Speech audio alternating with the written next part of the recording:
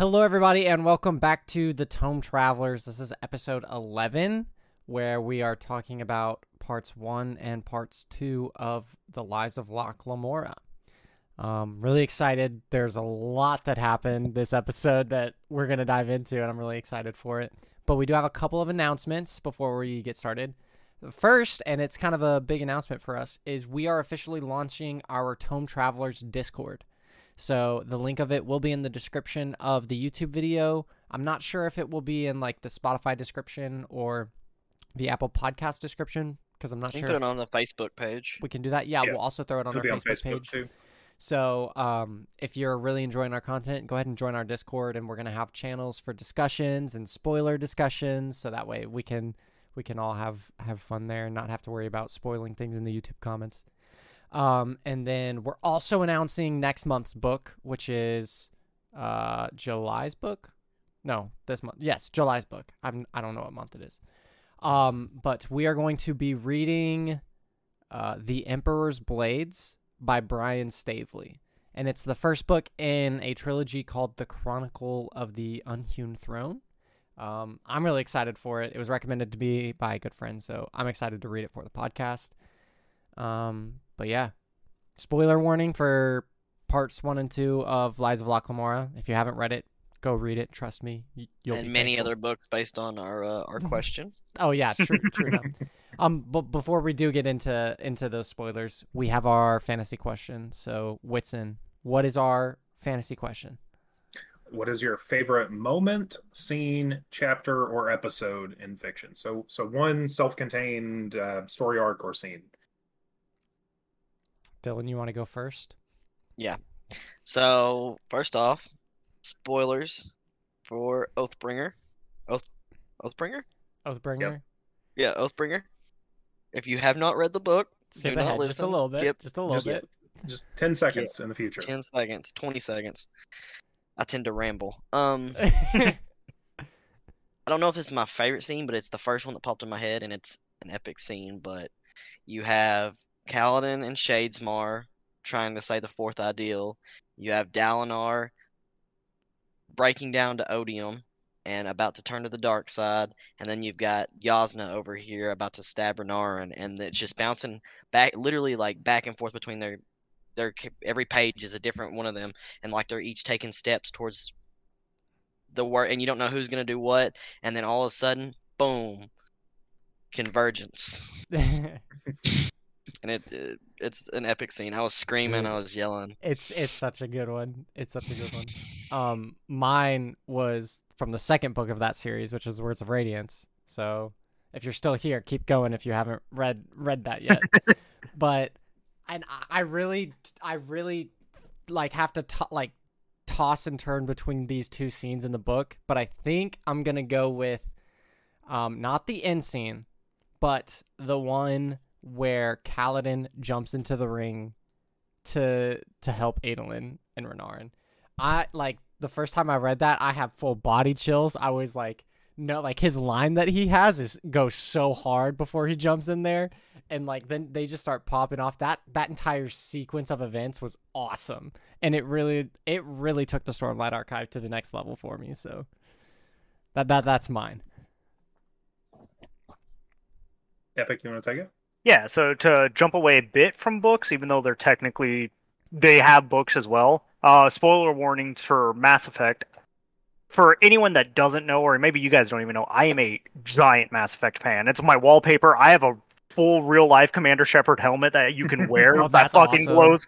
Renegade, Paragon, etc. I love Mass Effect, and the scene that always sticks with me and jumps to my head for anything that's like my favorite scenes is the death of Anderson at the end of the third game. Where he's, Yeah. him and Shepard are having that sit down. They're both literally hanging on by a thread. You can probably hear it in my voice that I'm already getting emotional about it, just thinking. Just when he looks over and is talking about how he's proud of Shepard and everything, it just every time hits home and gets me like emotional, if not teary-eyed. I cried the first time I saw the scene. Yeah. Reading it, seeing it again, etc. I loved it. Yep. Yeah, that's a good one. Those are good games too. They Oh, are. yeah. All of them. Okay, so mine is like probably 80% of my answers from Kingkiller Chronicles. And it's in the first book, pretty soon into it, when Kvothe is in the forest with his lute and strings start to break, and he's relearning how to play it with different like amounts of strings. Yeah, that scene's just gorgeous. Like the forest and the music and the way that Kvothe feels, all of it is like really, really, really well communicated and just gorgeous. When he's trying to get his pipes is really good too. Yep, the duet with Denna, that was one of the other ones that I thought of for this. I still haven't read those books, but I've heard just the writing is gorgeous in that book. Mm-hmm. So, Especially if you love music, yeah, a lot of it is very musical and tied to music. yeah. All right. Well, with our questions out of the way, let's go ahead and jump into episode 11 of The Tome Travelers. It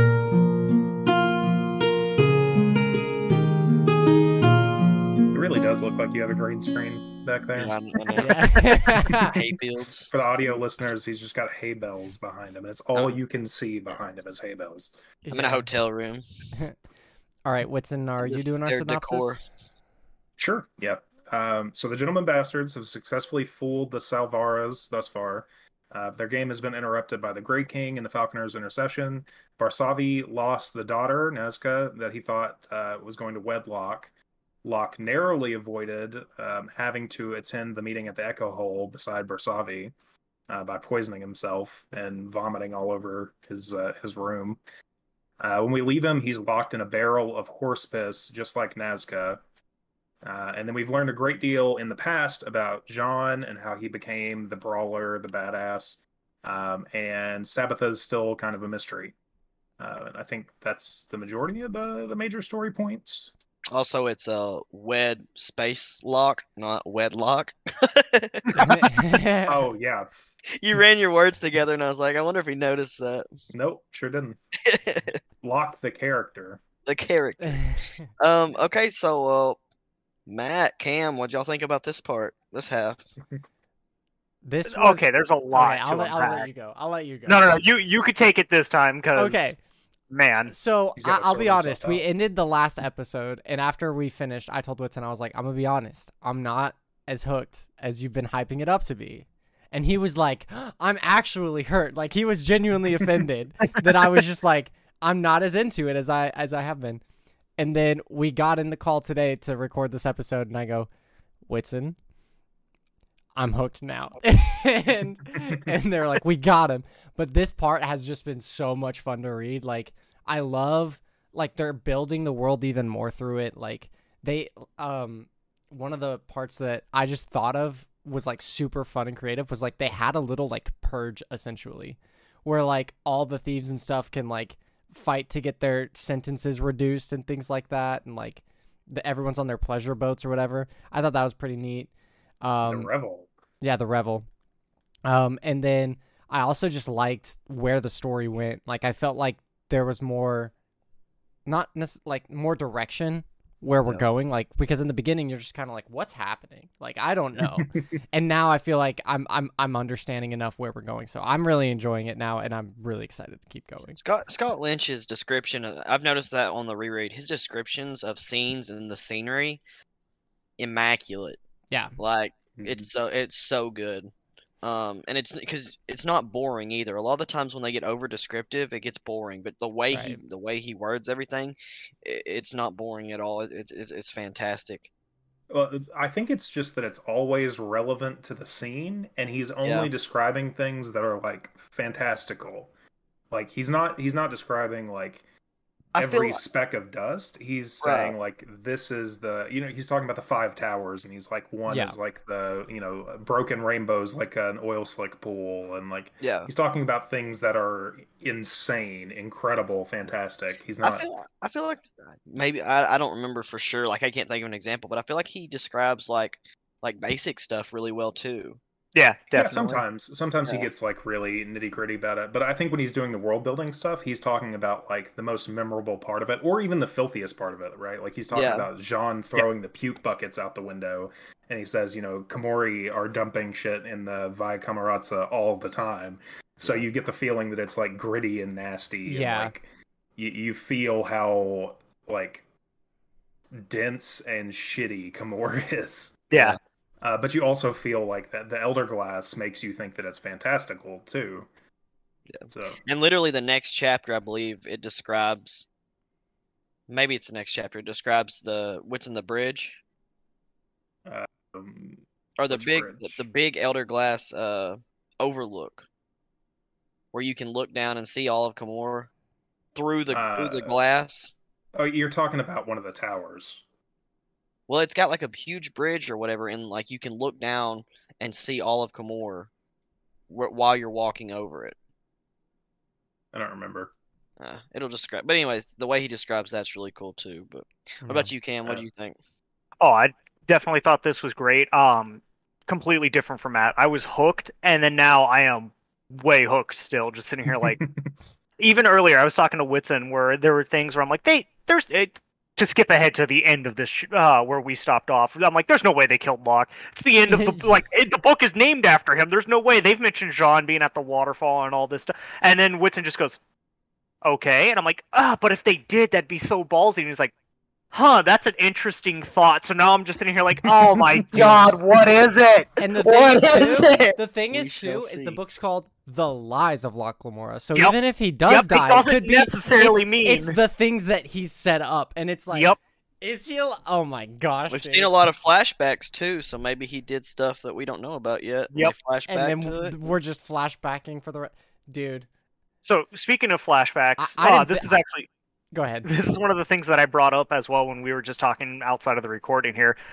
I want to know what the fuck is going on with Sabitha. They keep mentioning her over and over and over, and not once have we actually seen her yet. At first, for a while there, I'm like, is she the Grey King? Like, is she the Grey King? And then they talked about how, like, Locke's here, and I'm sitting here like, we still don't know exactly who the Grey King is, so maybe it's it's honestly making me frustrated in a good way to where I'm like, I just need the closure. I need the payoff because it seems like they're building up to something with her. I'll say the first time I read through, I was the same way about Sabbath. I was like, when is she gonna show up? Yeah. Yeah. God, I can't wait for you guys to scream at me and Dylan next sometime this week. Oh gosh. Yeah. Okay, so that the Revel was one of the talking points that I had written in our show notes.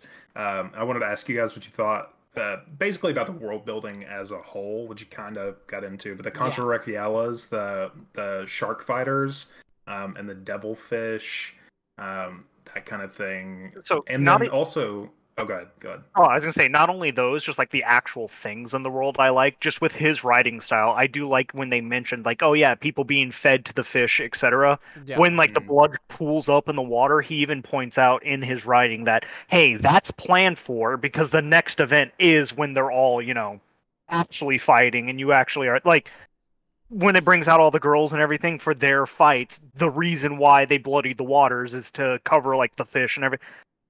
Every little detail is just planned out because it seems like, honestly, he had the idea for everything built through the story. Yeah. He's like a master DM and he knows what everything is going to look like. And he's like... Very, very easy to railroad the characters when you make the characters. Exactly. just planning all of Locke's games, I feel like you've got to be such an intelligent person, Dude, yeah, that's right. Like, half the stuff, like, I'm still trying to figure out what he's doing with half of his stuff. Like, so, half of it. I do want to come back to that as a topic as well before we gloss over the Revel. But there's something that come after the Revel that we can get to that I want to bring up. Okay, let's go with the Revel then. So, I kind of already talked about how I enjoyed it a lot. And I'm excited to see where. Well, that's yeah. Go ahead. The world building was something I wanted to ask about, but then also the scene itself, how the scheme kind of gets revealed, or at least a big chunk of it gets revealed. Figure out the goal, yeah. Yeah, what his game with the Salvares is, how he's getting in. Yeah. But that's what I was gonna say about that scene was like, in the background, all that stuff's cool. Like I noticed it, but like I was so enthralled with Locke's game and like trying to figure out what he wanted, and then you see it at face value here, and he talks about how they got the different cask, how he had to go cheat a card game and win this one In cask. Talisham up the Yeah, coast. and then he yeah. had to spend all that money trying to get back and escape from assassins. And then he talks about how the new cask is just an old cask and like a mixture of cheap shit. And Yeah, cheap Yeah. white rum, I think he yeah, says. he convinces them it's this fancy stuff, and then like we see him go from that to like we see him pull them in, and we're like, he pulled them in, he tricked them, and then we see this Midnighter thing happen. And when you Yeah, first and meet it the doesn't tell Midnighter, you that it's Locke yeah. and John, or Yep. not Locke and John, Locke Yeah. and Callow. So that's what I wanted to talk about is when that happened. I fucking fell for the game. I was sitting Yeah. here like, there's no way that like this happened. This is where the story's going. Yep. And then it cuts immediately to them before they happen, and then it's Locke and John going in, and I'm like, I fucking fell for it. Like I fell for it. yeah. No, it's a really Yeah. good. So what do y'all? So going with that, what do y'all think about the scheme? I Do y'all thought the like? team was. I thought it was genius. I mean, literally, they say it in the book where it's like, "Oh, this is our biggest heist yet, and Yeah. it's the easiest fucking thing we had to do. All we had to do is tell Mhm. him how we're doing it." Yeah. We don't even have to buy the ships or get Yeah, the crew. We yep. just- Yeah. It also it got me too, that part, because I was listening to the audiobook while I was at work, and like the scene's going on, and I'm like, okay, wait, here's a new character I'm gonna know, and like, how does he know who Locke is? How does he know what this stuff is? And then it swaps over to their POV, and I'm like, are you serious? Like, am I that gullible? But I'm like, but am I really gullible? Like, that's not something you should think about, you know? So, but yeah, I don't. Yeah. I like it a lot. I do like I- too that they bring up a lot of things during that scene when he's faking to be one. Oh, I'm forgetting what their name are now. The Midnight. Midnighters. The Midnighters, yeah. How he brings up like, oh, how would you know what an unaged cast tastes like? Like it could have been fucking horse piss for all we know. And I had that thought when he brought out the unaged cask. Yeah. I was like, yeah, but how would the I am terrible with names. I apologize. Don Salvara? Salvara. How, Yeah. Yes, the Salvars. How would they? I had that thought exactly. And then as soon as they're telling me everything, I'm like, okay, maybe I'm not as clever as I thought I was. That That was Here, probably you the know. best. That was probably the best part. He breaks all the work he did earlier. He breaks it all down. Yeah. And basically makes it all pointless, but not really. Yeah. So, but so they describe these Midnighters multiple times. Do you think that's a real organization, or you think it's just like the Thorn of Camorra? It's just myth, legend. Oh no, I think it's absolutely real. I mean, hell, the Thorn of Camorra is Locke. Like it is based off. The Grey King was, a legend, and then we meet him. There's no way we aren't gonna meet them at some point. I mean, hell, they even talk about it. They tell Bug that, like, no, the Midnighters are real. The Spider might not be, but the Midriders are for sure real.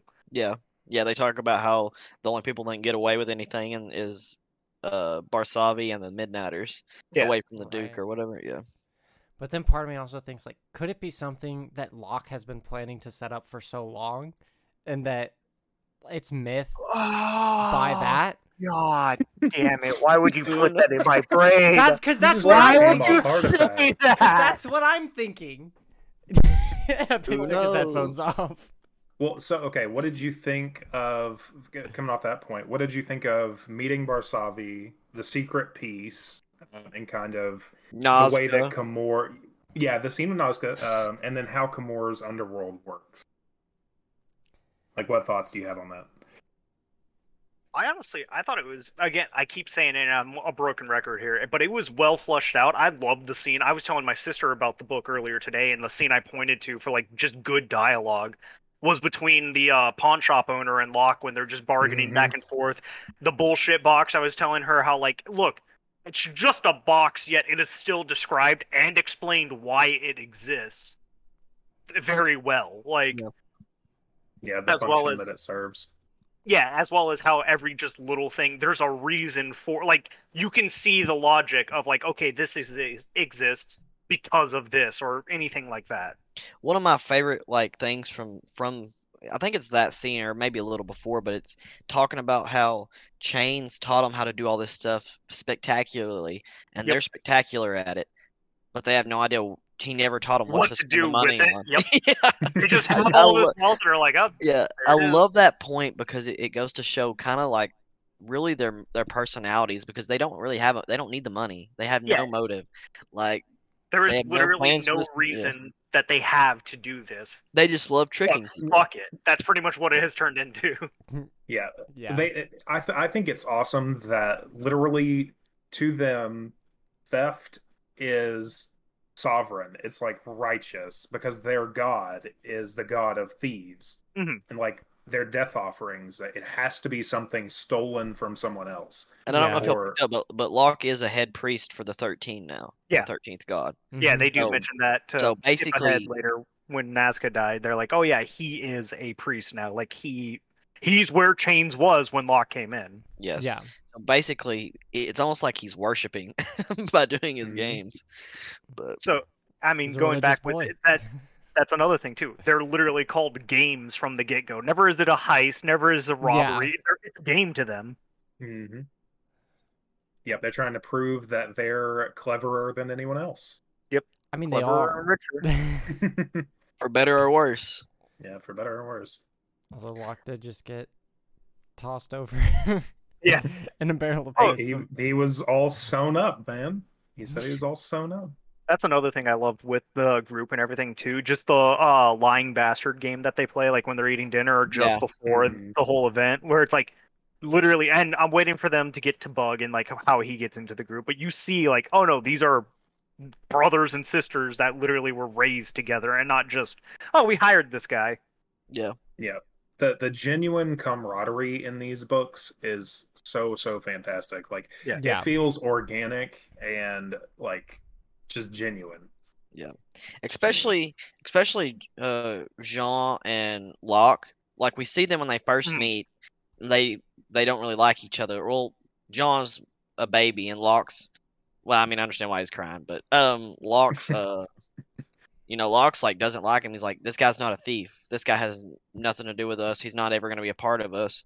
And then literally that end scene, we see the trust he has. He's getting the shit kicked out of him. He's like, John's coming. Yep. John's coming. So I'm glad you brought that up too. That's actually my favorite scene from what we read, besides like chapter 1 in the prologue, is when John's kicking the shit out of Locke. Just because it's like, okay, how do we get from like mature Jean to like honestly, Jean's become my favorite character.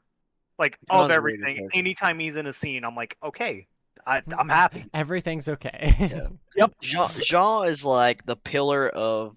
He's just like the pillar of the group. Like, Mhm. in my opinion, like you got Locke and he's like the mastermind, but like when he needs to be brought back down to earth, Jean's there to be. Yep.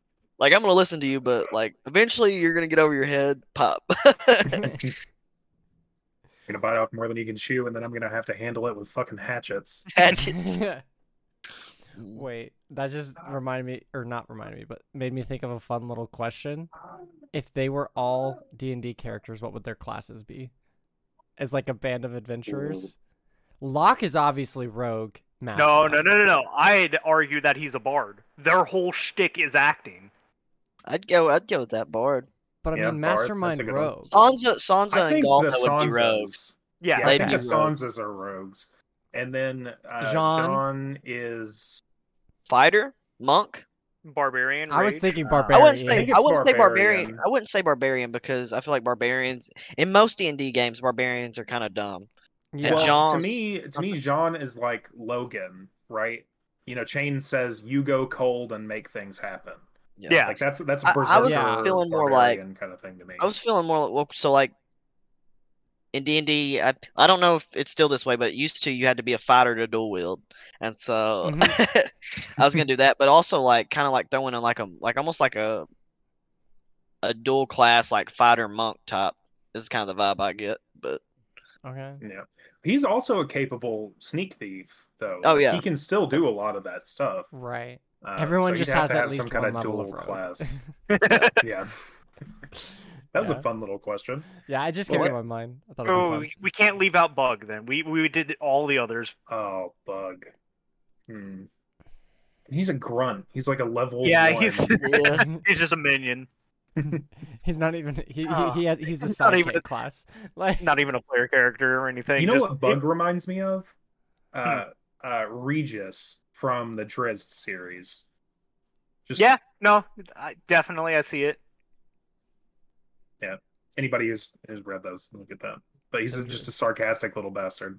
Yep. Okay. So next big question: what do y'all think about bonds mages? And did y'all think y'all were gonna see magic at all when you No. first started reading it? Not No. at all. yeah, like the way that like the world was kind of like set up with like this dark grimy place, I was like, okay, well then there's probably not magic, because if there was magic, then all the nobility would be the ones wielding it or something. If the world's this grimy, and they're not, and so I'm like, okay, there's probably no magic. And then this Yeah, happens.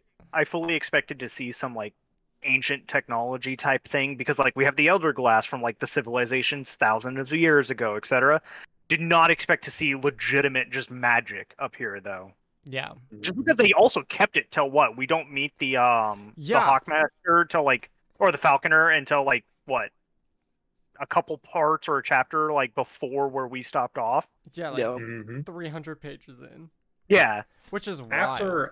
After they've said I think it's been twice how prohibitively expensive the Bonds Magi are, and that's why Barsavi thinks that he can't have a Bonds Mage. Well, like, did y'all pick up on how bonds mage work, or how that all works? About how so basically all the bonds mages stick together and they have like their own like area, Pretty and much join us or you'll Car die, thing. and then they yeah, take over and just teach specific people who are Right. bound to their order type of thing. exactly. And if I don't remember if it said it in this book, but this isn't really spoiling anything if it didn't. But like, if they find someone else using magic and they have people looking for them and they don't join the bonds mages, they kill them. Yeah, So, like, Chains said that, yeah. Yeah, it's a monopoly. They have a monopoly on magic, and they charge out the ass for it. yeah. So I really like the way the bonds mages are portrayed in the book and the magic system. And I really didn't think we were gonna have magic either when I first started reading, but like I really like the way he threw it in there. Yeah. So correct me if I'm wrong, but they brought up the bonds mages and like the whole group thing and all that, but they haven't actually explained how magic works yet, correct? Yeah. Nope. Gotcha. No. And that's hard for me Nope. because I like hard magic systems that are very clear. Well, we're not and... following a mage though. Yeah. I know, it makes sense.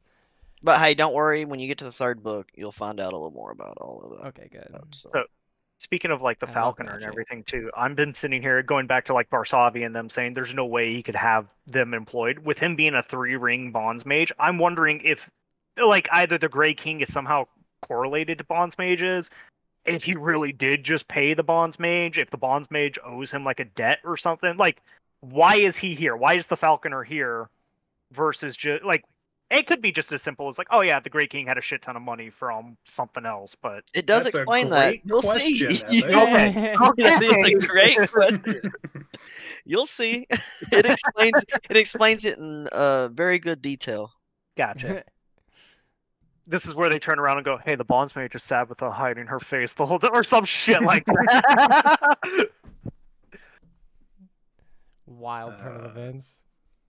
Okay, What about so- you, Matt? Did you have any specific thing about bonds mages you liked, or Not really. I'm just very intrigued. But like, I love. So the reason I started reading fantasy was because of magic, and I was like, this is just so dope. And so anytime magic shows up in books, I'm immediately just drawn to it. Like, okay, how does it work? What does it do? And then like, You're a I mage in a lot of- really like the thing where he's like pulling the strands between his fingers and like weaving shapes and, Yeah. and things into it. Yeah. I thought So- you'd really get a kick out of that. Yeah. So actually, one of the things I forgot about too, I do like that they did mention at least somewhat is the limits of magic. How Barsavi's like, yeah, it said it'd protect you from quarrels and it would protect you from blade. My fist isn't either of those, so we were just able to beat the shit out of like right at the end. Yeah. there. it's very, It is mentions very it. specific things. It's very specific. Yep.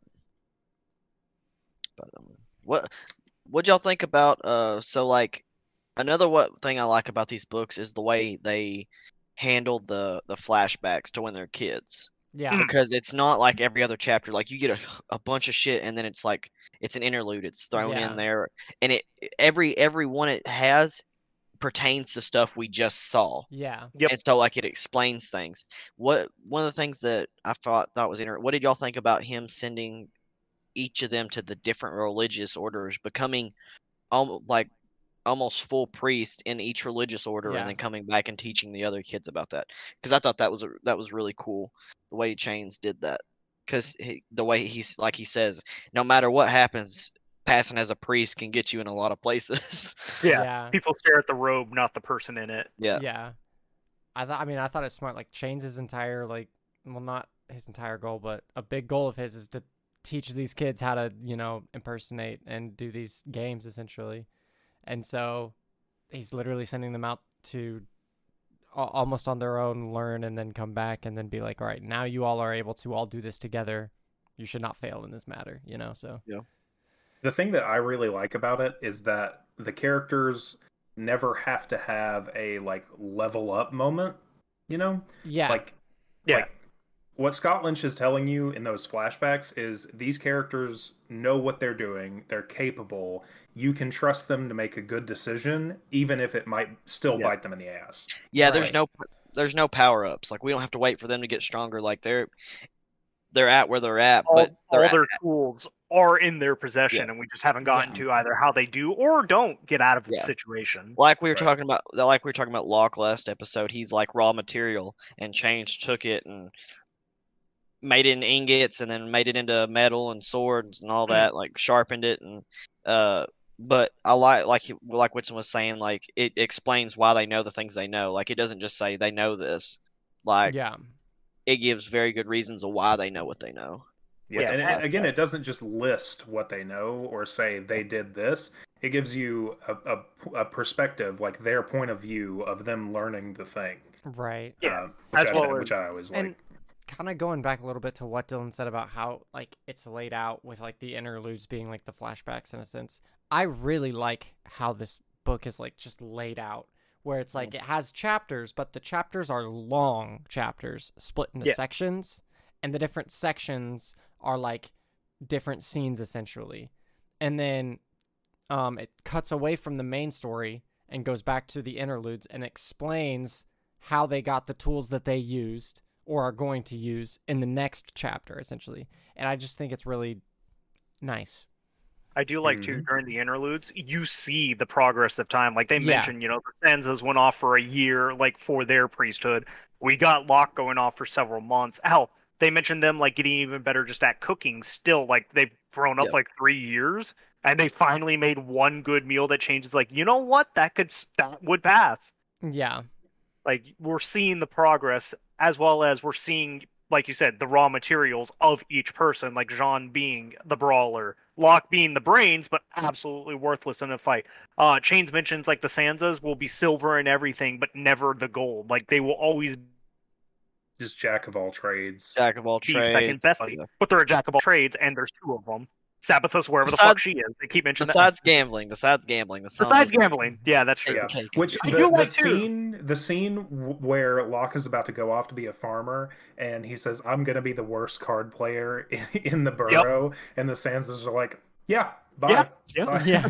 See, I like the It's scene just- when they're about to go into Barsavi's office, Yes. and the Sanzas pull out the cards. They pull out the And- cards and the guards are the guards take a step back, like they're And scared. dude, I love his line. He's like, "What?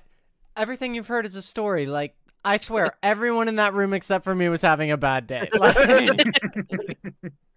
Yeah, I love that everybody I love just that treats scene. Sansa as just just whatever. Also when they're at the Black Alchemist, they just kind of hey, we're still available, and the Black Alchemist and her daughter are just yeah, so moving on, and they just completely gloss over them every time. And every girl at the Gilded Lilies knows exactly who they are. Yep. Every one of the girls. He says he's going to cut their tongues out, and they're just like, "Well, we have a use for those." Yep. So that's another thing too. I love that just again going back to camaraderie where they're all giving Locke shit at the table to get over Sabbatha and hey, literally just go get laid, man. And then finally he's like, "You know what? I'm going to do it." And they all turn and are like, "So what happened to Sabbatha?" They all immediately just 180. 180. Only for then the next scene is for Locke to be at the Gilded Lily just going, "I'm sorry, it's not you, it's me." It's oh my god, what the fuck? was pathetic. So fucking funny. Yeah. Okay, well, I think that no, actually, I did want to ask you guys. The House of Glass Roses is one of my favorite fantasy settings. I just want to ask you guys what you thought of that. I think it's really cool. Absolutely loved it. Like, Yeah. especially too that they brought up the question of like, is that actually blood or is that like just the design, etc. And then they show the master literally putting the bloody rapier in and the roses sucking it up. It's like Suck the blood up. that Yeah. is beautiful. The Like the imagery used to describe it, and like it really engulfs you inside of it, and I really liked it. Yeah, It's also- and oh, go ahead. go for it. I was just gonna ask what they thought about the Don that's teaching him, like the way he is, and how he's talking about the kids and all that. And how he was one of the three farmers that Chains talked about. Yeah. Well, it was Chains, him, and the farmer were war buddies, and they were the only three to survive or something like that. I thought that was great because going back to our first episode, that's what I wanted. I wanted more backstory of like, hey, I want to know about Chains before he dies off for whatever reason.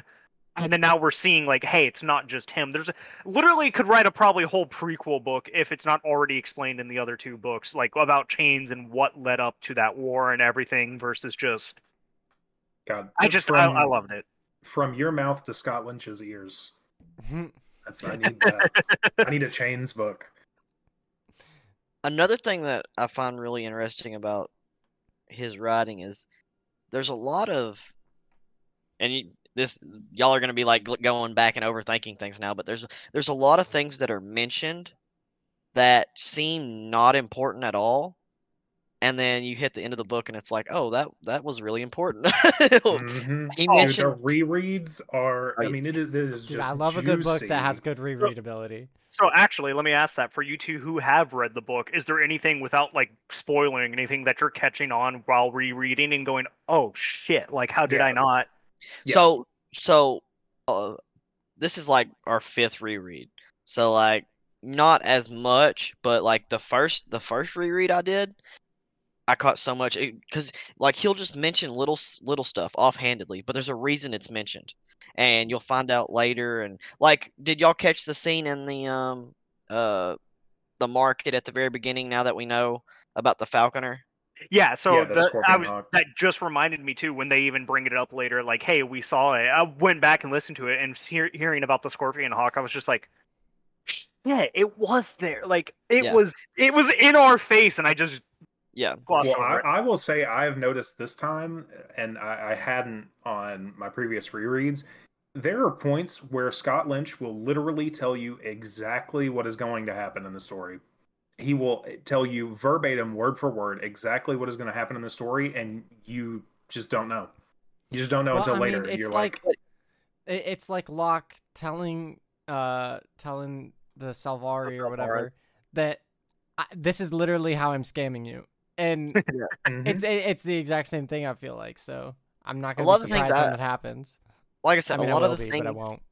a lot of things I notice are stuff that's just like it just seems like it's just added for extra detail or added for scenery, but then like later it'll come up again and it'll be like, oh, that was really important. Oh, why are they like? That's why that happened, or that's why these people were this way, and yeah. So like everything has a purpose and a meaning. Yeah. So to kind of go back to, because I feel like we just kind of glossed over Barsavi's daughter dying. Yeah. And Matt, this is going to be stuck in your head now. This is your fault. I've been sitting here wondering, like, okay, is she actually dead? Because the Grey King has a 3-ring bonds mage. She isn't, like, burned. She wasn't cremated or anything. They prayed over her, but I'm sitting here like, they introduced her as a kid. You got one scene with her as an adult, and the next time we hear about her is Nazca's dead. So it's just in my brain, I'm like, oh, is it another trick, or is this just she's dead? a good question. Fuck you both. Well, It's a I really quality question. I really like Nazca as a character too. I did too. Yeah. Yeah. Like I like whenever Locke was going in to meet with her dad, what's his name? Barsavi. Yeah. And like she met him in the hallway and was like, "Please just like say yes, we'll work it out later, but I can't tell you what it is." I was like, "Oh, he wants Locke to marry her." And then he goes in, I'm like, okay, bet I called this or whatever. And then they leave and they're like, all right, we're going to figure this out. We're going to get out of this. They're like, I like you as a friend. I was like, okay, I really like their dynamic with each other. They're really good friends. Like, they genuinely want the best for each other. That And really then, did. Oh, my bad. No, it's fine. And then, like, she's just dead. And I'm like, okay, what happened? Like, So see, I really did like that too. That threw me for a twist because I was fully expecting like, okay, now Locke's gonna love her, then Sabitha's gonna show, and it'd just be a stupid love triangle. That's like, Right. you know, the cliche love triangle. And then immediately she's like, look, I like you as a friend, Locke. I love you as a friend, but as a friend. And then it's just like, Yeah. oh, you know what? This is gonna be great. I want to see their and she's dead. yeah. Although, but like it did get me Dead. thinking, like, okay, if Locke goes through with this or whatever, he's legitimately going to like be married into this family, and I'm like, Yeah. His Does the royal gig- family, basically. yeah, does the gig stop there? Like, or can you be like, all right, fine, I made it, or do you keep playing the game? Like, you know? Yeah. But That is a really fun. I've thought about that a couple times. I think that he would be playing the game with the secret piece still intact, and not Nazca running the underworld. I think he would still be poking holes in the secret piece with the Gentleman Bastards all the time. Oh, absolutely. yeah, I mean, it's just in his nature. It's literally what he. I mean, they're doing it for fun. Mhm. Well, kind of He has fun. larceny in his heart, boys. Yep. Yes, larceny in his Not seen his heart. Oh man, the more and more I'm reading, yeah, no, that statement. I'm It going holds back true. and rereading stuff. That yeah, He likes stealing stuff more than stuff. yeah. More than stuff. Yeah. Mhm. Epic. That's I feel like the- we're gonna finish this book and then just immediately turn around and start flipping through the pages again. That's like when he gets his first little release of the leash to go get that body, and he turns getting the body into a whole scheme against an entire area of the kingdom. And for days they're just bringing offerings like, "Hey, I'm sorry this happened in the market district," and meanwhile El Galdo's the one that stole the money from him, and Locke just pretended, got all the candles for free and everything. Like I love that game because that's like that's his first time interacting with Galdo and Carlo and getting them in the part of the game, and Chains is just laughing. Yeah, I do love that like moment of pride from Chains where he's like, "This little bastard." Yeah, and Locke doesn't even think twice about it. He's just like, well, what? I wasn't going to let us lose money on this. Yeah. Like, Yeah. We had to recuperate our costs somehow. okay, well, I think that we have most of the past stuff wrapped up, and even most of the game, I think. But the Grey King we haven't really gotten into. Yeah, we Yeah, I haven't haven't dived into him. I want to do the scene Or on her if Trellis. he's too, really the sixth Sabitha. scene. Yeah, or yeah. So Is that both y'all's guess? That the I Grey King is honestly Sabitha? don't think so at this Yeah. point. It was a thought I had at first. But also I wouldn't be extremely surprised if it suddenly did happen. I honestly have no clue who the Grey King could be. That's like where I'm at, where I'm like, I'll just throw out a random guess. Sure, Sabitha's the Grey King. Yeah. Like, because I have no idea. Also, that's the assumption that the Grey King is anybody except just the Grey King. Right. Like, that could just be what they are until they're no longer relevant to the story. Or well, it's what Chains. reason does he have to be in Camor trying to take over the underworld? Oh, that actually made me just start thinking. Sorry to kind of jump past your question with another question, but who was the person that talked to Barsavi about the Bonds Mage and everything? Like, not Locke, but they do mention that one of the Grey One of King's his people men. went to him. That's another really good question. Oh my god! I literally, I mean, we haven't gotten much on the Grey King, and now that it completely upended my expectations, I still have no good guess on what the Grey Yeah. King's doing. I'm in the same boat. I genuinely have no idea. I just Like- want to continue reading on, so I find out. It's There have even been a a case. couple hints about his appearance, his accent, some Yeah. small stuff, but might be worth a reread if you're trying to solve the puzzle before it gets answered. Like I said last time, I'm along for the ride. If it's got to trick me and I got to reread the book, I will gladly do it. Like, Yeah. Yeah, for sure. Okay, what did you think of the scene where Locke poisons himself? I thought That it- one's really funny to me. I thought it was great. Yeah, it was funny. I enjoyed He's The trying to sneak down the dialogue. trellis. Yeah. Yeah, and then when they sneak down the trellis and and they end up in the woman's room after her lover is like Well, there's trying all to three of climb them on out the or trellis. climbing Yeah. in. Yeah. Yeah, their husband comes in. I love Locke looking over at her while Jean and her husband are fighting. He's like, "Would you just pick a man to root for already?" Like, My favorite is when the guy busts in and Locke says, "You got it all wrong. She came first." yeah. Oh man. And then John says he's not going to tell anyone. He'll tell them it was 8 men when they all had cudgels. Yeah, and meanwhile, it was just Jean. Okay, what about well, let's talk about the scene that we ended on. The echo hole. The echo hole. The bondsmaid just escorts them over, says, "Hey, I got your back," and then they send the dude up that is dying anyways, and it's like, "Hey, if you touch him, you die an easy death, but if you live, I'll give you riches." And So yeah, I want to know if you saw it coming. I definitely didn't think it was going to go the way that like Locke saw it going, where he just plays the Great King and walks out fine.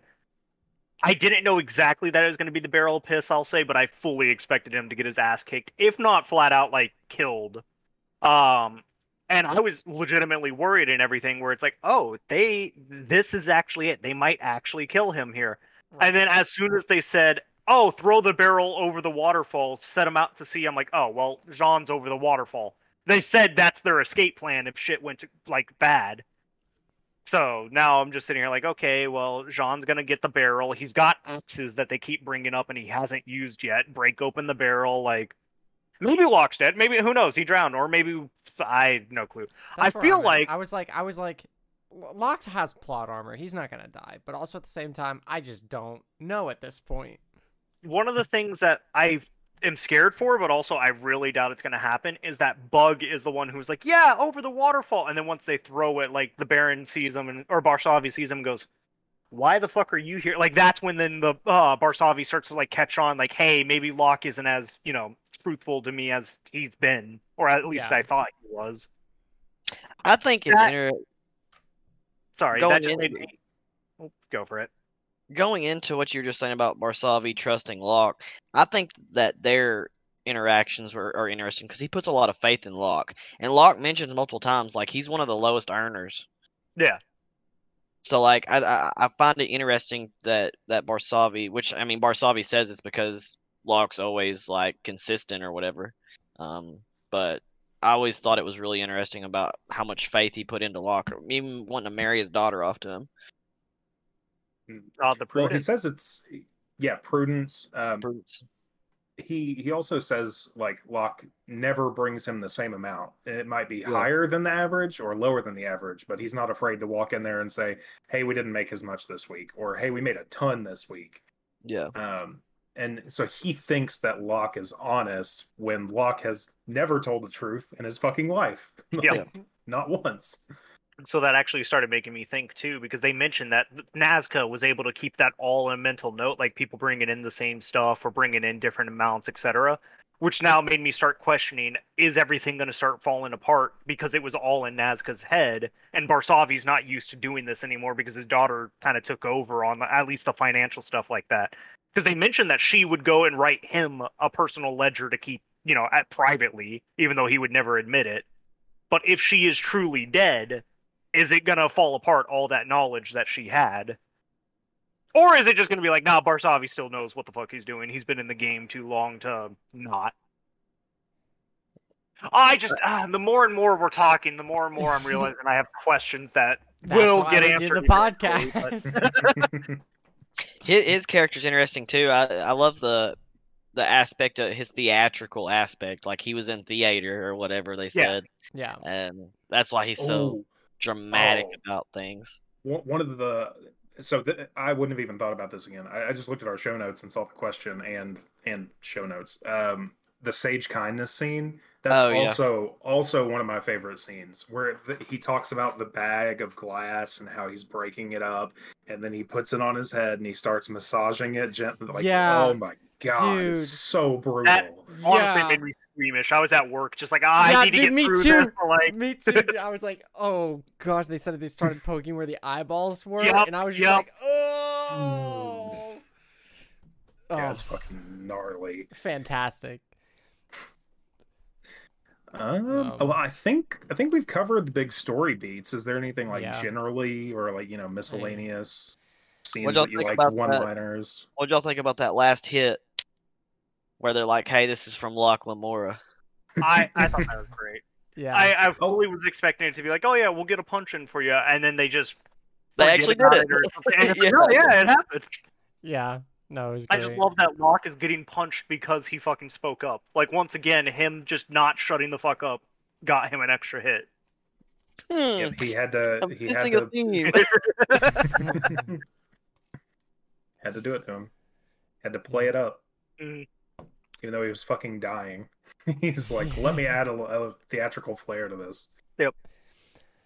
Well, So guys, I one of think the that other does it. scenes, well, Oh. before we fully shut off, just going back to world building as well, and I brought this up and just now remembered it. Going with Locke's poisoning and when the Sanses were there, how the Black Alchemist was even raking the coins into a bag to not directly touch it. I love just the little small touch like that where it's like, oh yeah, the coins could have been poisoned, or like they mentioned, hey, Black Alchemists don't live this long if they aren't cautious about every little thing. Like, just once again, more world building and detail that just adds layer upon layer upon layer.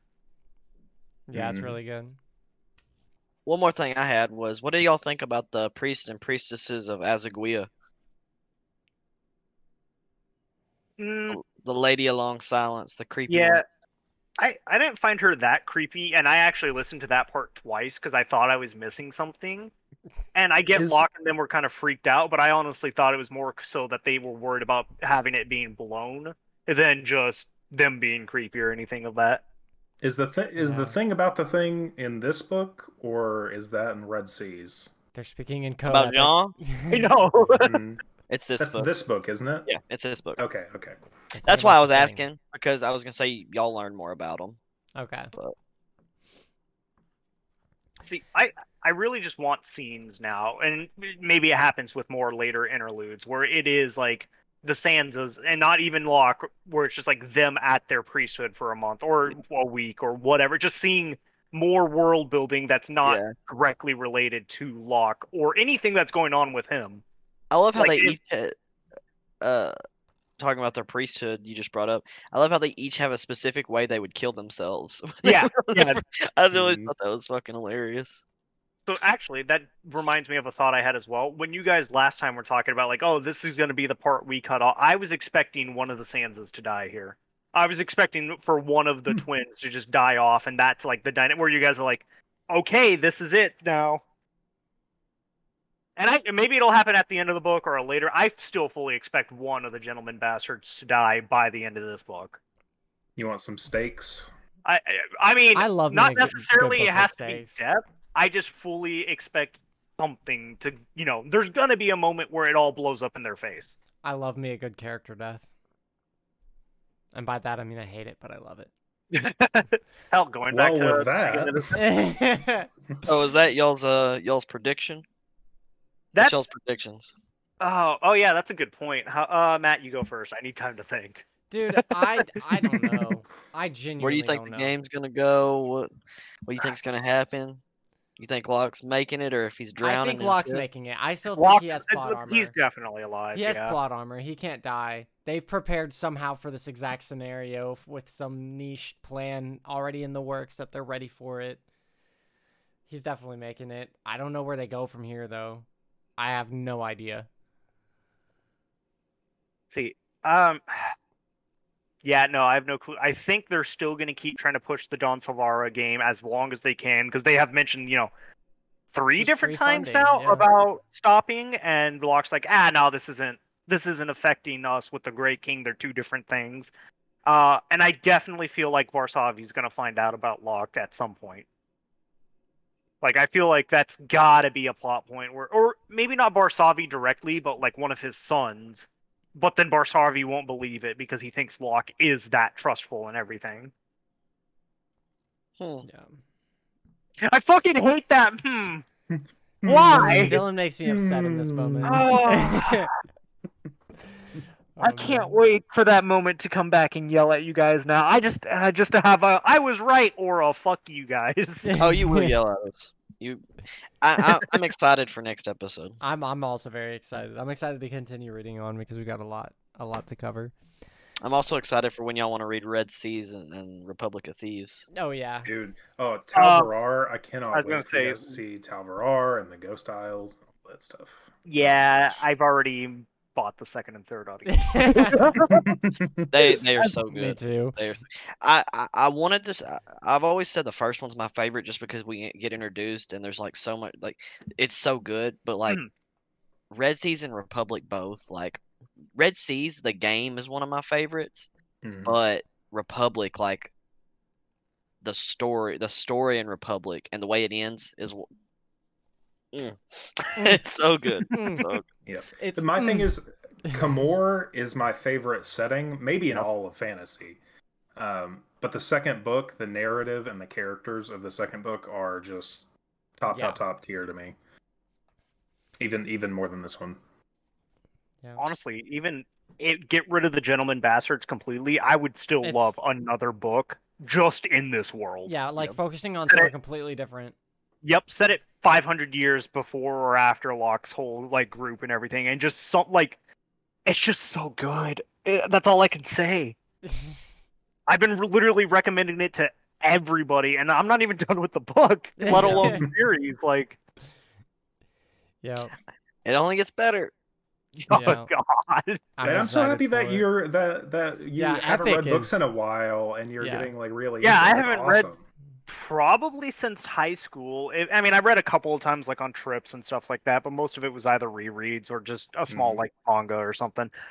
And now I'm obsessed with it again. Yep. Like it has resparked everything. Literally, my bookshelf like way back here, if I can do it, full of everything. We got 2 of them now, and I think Sky's actually bringing home some more later today. She was getting more stuff from a store. That's awesome. Hell yeah! I got my bookshelf too. So I need one. My books since we moved have been. Those are cookbooks, though. Those are cookbooks. They're cheap. Cookbooks. They're easily replaceable. I don't really have space like in my room, but like I've got this whole storage room outside that I thought about turning into like a little library because it's air conditioned. It's like I can put bookshelves all the way around it and put like a little nook. It'd be pretty cool. That would be awesome. Not only I just remembered I have these 2 here where we move most of our books, but also along this whole wall right here is just a bookshelf. They're half height, but I forgot how much I actually own. Hey, if you join the Discord, send us a picture of your bookshelf. Oh yeah, definitely. Yeah, that'd be fun to do. That'd be fun. Maybe we can pull up some of the most egregious ones and the most that would like be funny. swag. In place of like ones. a fantasy question, we could do bookshelves one week. Yeah. We should do another tab. Speaking of fantasy, we should do a tab on there where they answer fantasy questions that we've answered. Oh yeah. Yeah. That's a fun idea. We can definitely If anybody has any other fun ideas for the Discord, we're launching it basically with just forum channels or chat channels for the books that we've done. And then maybe we'll have like a create thread option for book recommendations and that kind of thing. We're super open to feedback on the Discord. Yeah. It's definitely a community Discord, so we want the community's input on it, especially as we build it and grow it. Yeah. But with all that, I think we're going to go ahead and wrap up this episode of Lies of Locke Lamora. As always, share, like, and subscribe on YouTube or follow on your preferred platform because we're on Spotify and Apple Podcasts. And we announced the Discord. If you want to join it, we'd love for you to join it. It's also a great place to put your fantasy questions, so you can ask questions on the Discord, and just talk with other people who love books as much as we do. And that link's gonna be on YouTube and Facebook, right? Yeah, and we're gonna try to get it on Spotify. Is there a description where you can put it on Spotify? I think I'll see about that. Hopefully, Spotify it should has be link trees, but I don't remember how to actually set them up. Yeah. Well, I think our server has to be boosted to level 3 for us to have a permanent link. So we'll just have to update it, per YouTube episode or something. It'd be a little hard to keep up with on Spotify, and yeah, that's true. But we could probably do it. Yeah. And then lastly, again, our next month's book is The Emperor's Blades by Brian Stavely. And so if you want to read along with us, go ahead and order it so that way you're ready to read alongside us, because I'm really excited for it. So with that, I think we're going to go ahead and end the episode. So we will see you all next time on The Tome Travelers.